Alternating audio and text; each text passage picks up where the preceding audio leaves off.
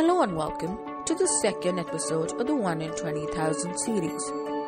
First of all, thank you for the amazing response to our first episode, India. Please do keep sending in your feedback. Today, I'm going to introduce you to Mr. Prasanna Shirul, the founder of ORDI, a rare disease patient care and advocacy organization. He's an Ashoka Fellow and has extensive practical experience, having been associated with the cause over the last 20 years. In this podcast, we will talk about what is being done for patients with rare diseases, the status of rare disease patients in India, and his work to create a better future for them.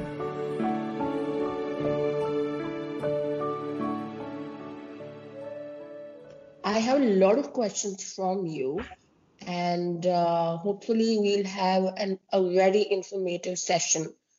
So my first question would be, why did you start ORDI? And can you tell us a bit more about your personal experience? ORDI started in 2014 because there was no common voice on rare diseases in India, representing all the 7,000 plus diseases and the challenges of these patients, families and caregivers. There was a need to unite patients, smaller disease support group, and to bring all the stakeholders on the common page to arrive at a common voice on the requirement of the community, etc. So to address these challenges, ORDI came into picture.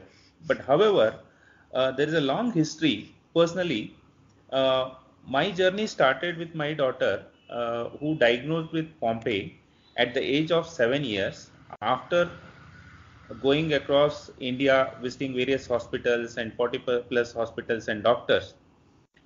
We diagnosed it as a Pompe when she was 7 years.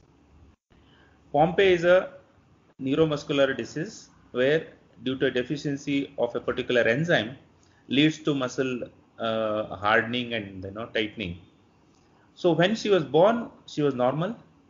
Of course, there were initially we had problems of infections and lung infections where repeated hospitalizations and visit to doctors were there.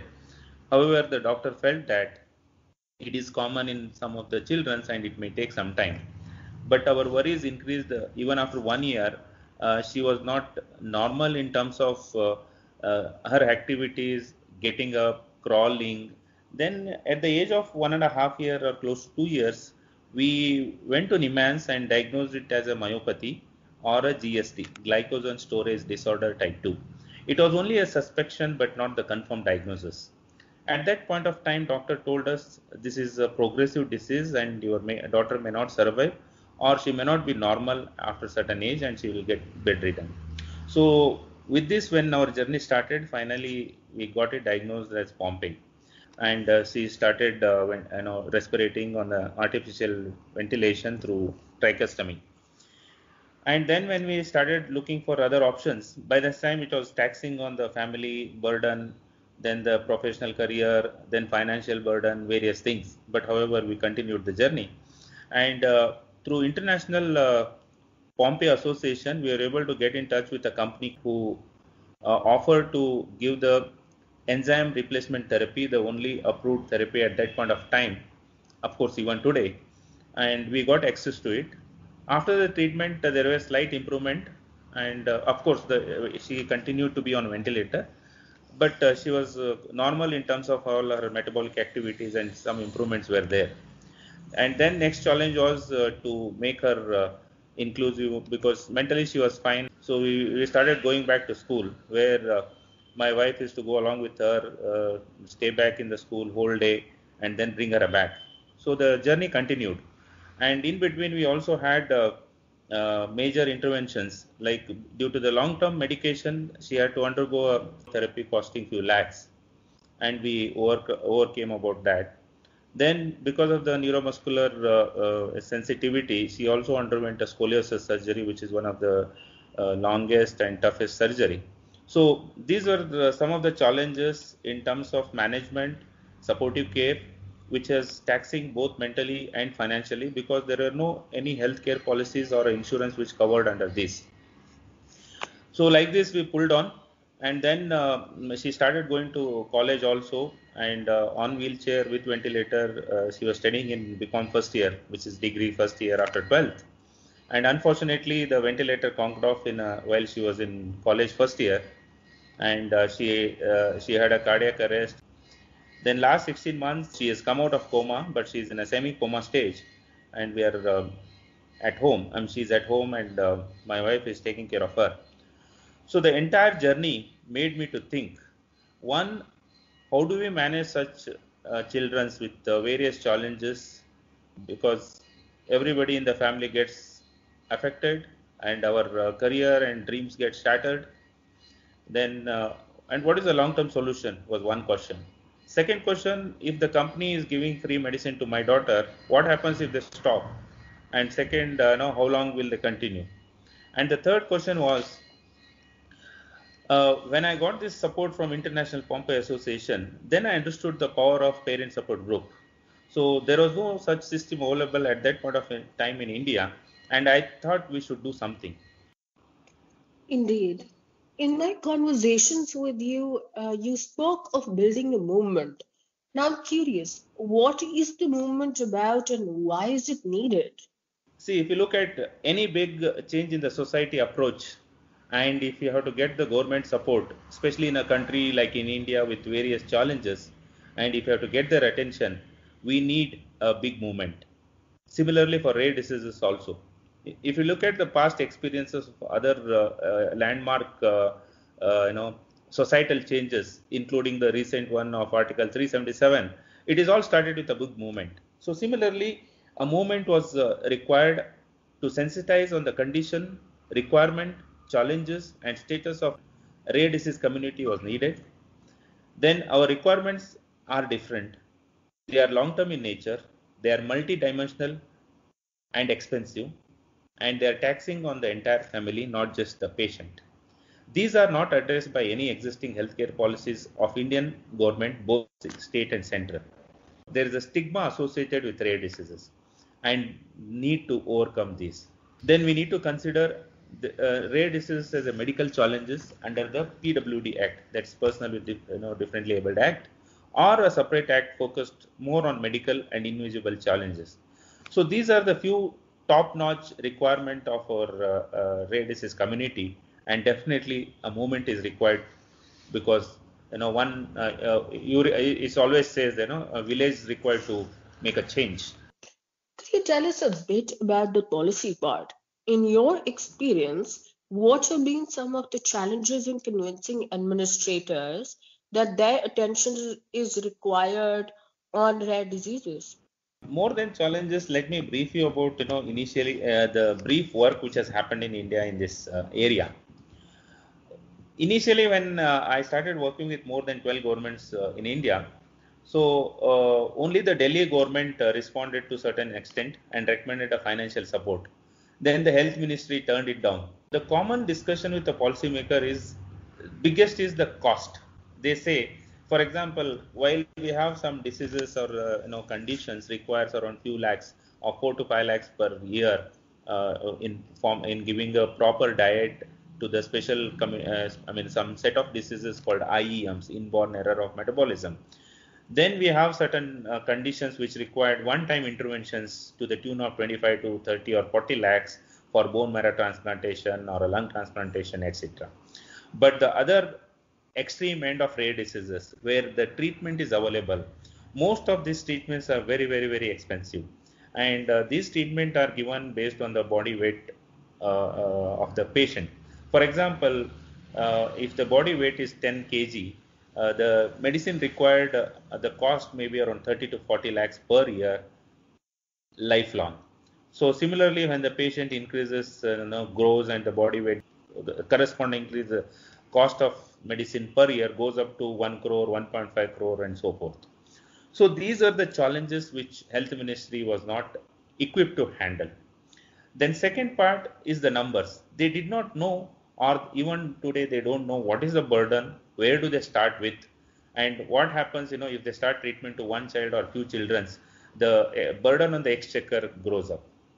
Third thing, The focus of the current or existing government is always focused on addressing the primary healthcare challenges, because still today we talk about general challenges of scarcity of doctors, scarcity of pediatricians, primary healthcare challenges. There is no hospital in the remote villages. So entire machinery is focused on those, and basically focused on the number driven approach. For example, if there is huge number of a particular disease burden, then everybody run behind that, and similarly the government. But in our case, while we talk about 7,000 diseases, individually they are very, very small. For example, some diseases in India could be, maybe one patient, 10 patients, or few hundred patients. That too, spread across India. Based on the PIL filed by patients, Delhi High Court ordered a policy based on which the central government came up with a policy in 2017. But later in 2018, probably in December, they kept the policy on abeyance because they understood the challenges of rare diseases are still higher, and they felt the policy need to be reframed. So now they have taken 9 months time to reframe or redraft the policy, which is the first setback to the patient community. Then later we also filed a PIL in Supreme Court, and we are now waiting for this. The big change what we have bought after filing a PIL in Supreme Court is that earlier there was a discussion between only the High Court and the central government, and a few states like Karnataka who were interacting with us in terms of providing some solution. But since health is a state subject, there was a need to involve all the state government and union territories into this discussion. And based on our PIL, when the Supreme Court has sent notices to all the state government and union territories, so that everybody takes the ownership. You mentioned a term called burden. Now, Yeah. as I understand it, burden is public policy speak in medical jargon for the number of people with a specific condition. Is that right? Yeah, that's right. Yes. So it's not actually, well, you did touch upon the aspects of how it is difficult for patients and families to cope. But is it Correct. right to think about patients in the sense that they are a burden? Definitely they are not a burden, because legally or personally nobody is burdened. But unfortunately this is the terminology used by the policymaker. A healthcare burden, or exchequer burden. But legally, if you speak, everybody has right to live and everybody has right to health. And why should we deny the chance of living for a child or a person only because they are few in numbers and only because their treatment is costly? That is a beautiful thought. I do agree with you, and that is one reason why we're bringing out 1 in 20,000. My next question would be on the patient advocacy part. You are in touch with patient advocacy groups abroad as well, and I was curious on what the status of welfare of patients is there, and what do these groups share about conditions in their own countries? How are patients faring in countries abroad?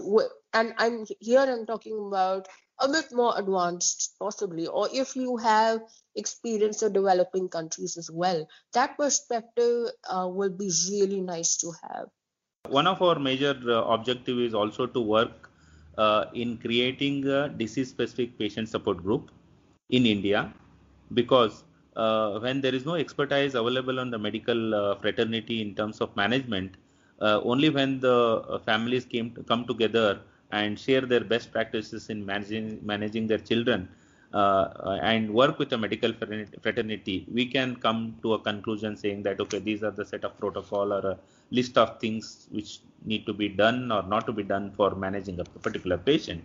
So patient group holds an important role, and our objective is to create one and also work with the existing. So far we have been working with more than 20 patient advocacy group in India. And also, we are in touch with our work with Asia, Europe, UK, and US. As you mentioned, the challenges in the other countries are slightly different.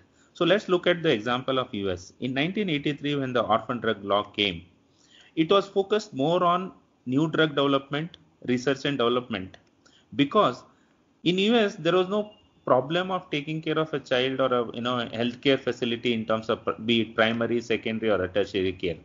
And finally, when certain things were started diagnosed, only requirement was to treat them. But in India, we always talk about rare disease policy, and we always advocate for separate rare disease policy, which is focused on patients' requirement, right from healthcare challenges, identification, screening, then rehabilitation. But we also request and lobby for a separate orphan drug law in India because of the huge population. So this is one major differentiator between us and others. Then in other countries, yes, over a period of time, and probably they're all, some of them are smaller countries. There is an evolution. In some countries, there's a rare disease policy. In some country, policy is not there, but certain conditions are considered for reimbursement and treatment is beginning. But there is a process which has started from long term, and it is being reviewed in every year, and more and more patients or more and more rare diseases are being supported.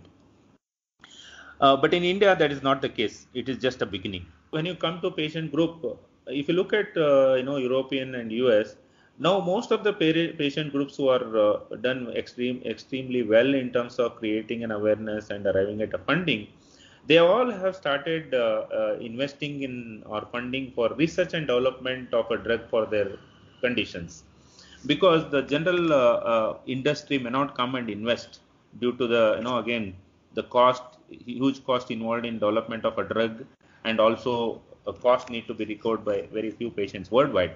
So obviously patient groups are taking initiative, and there are very successful example where patient group has already got an approval drug, FDA approval drug for their diseases. But in India, still we are fighting the basic primary healthcare need and challenges. Then if you talk about different conditions of their own country, the challenges are similarly the same. Every patient goes through the same trauma, same problems, but only thing they address much faster than India. Then if you look at the smaller countries in Asia itself, Taiwan, which is the smallest country, has a rare disease policy as early as in 2000. And very recently, we have some initiative coming from China, and Japan has almost full-fledged rare disease policy.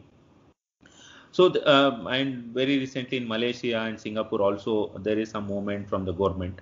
I think overall, we are seeing a very hopeful situation across the globe and also in Asia.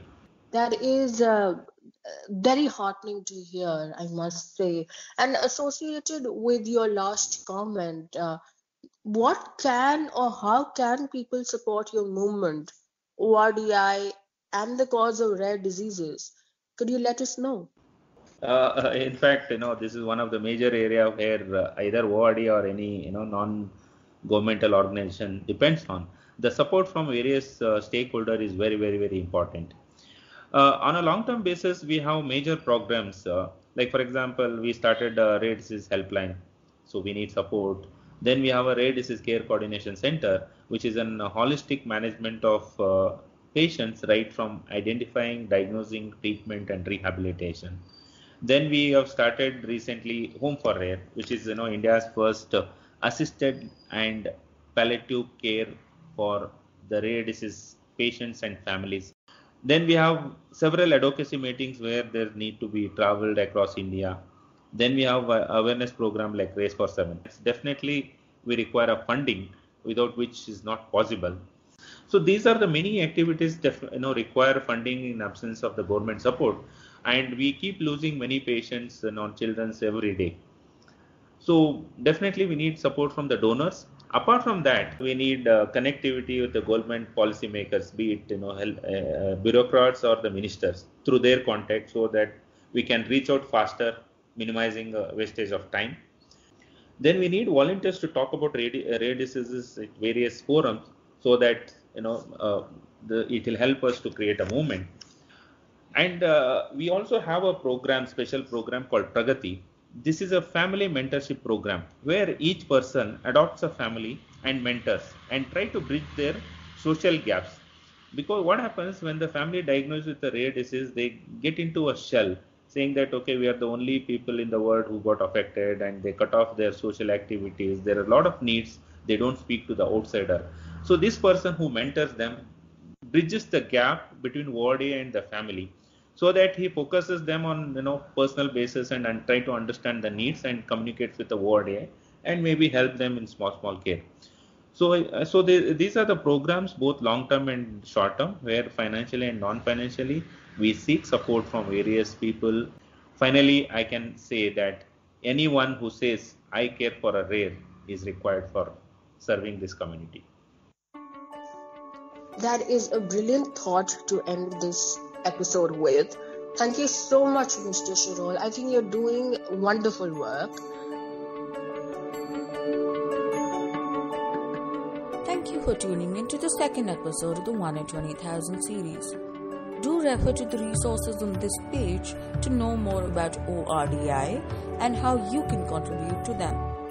You can also download technical documents on the orphan drug law and medical terminologies associated with rare diseases mentioned during the podcast. This podcast has been produced by Suno India, artwork by Priyanka Kumar, and music by Augustus Henry. As independent producers, we rely on you, so do log on to our Patreon page to contribute and keep us going. We look forward to having you back for a third episode soon.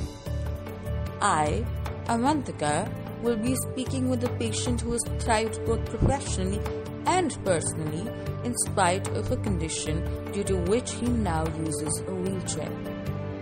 So till next time,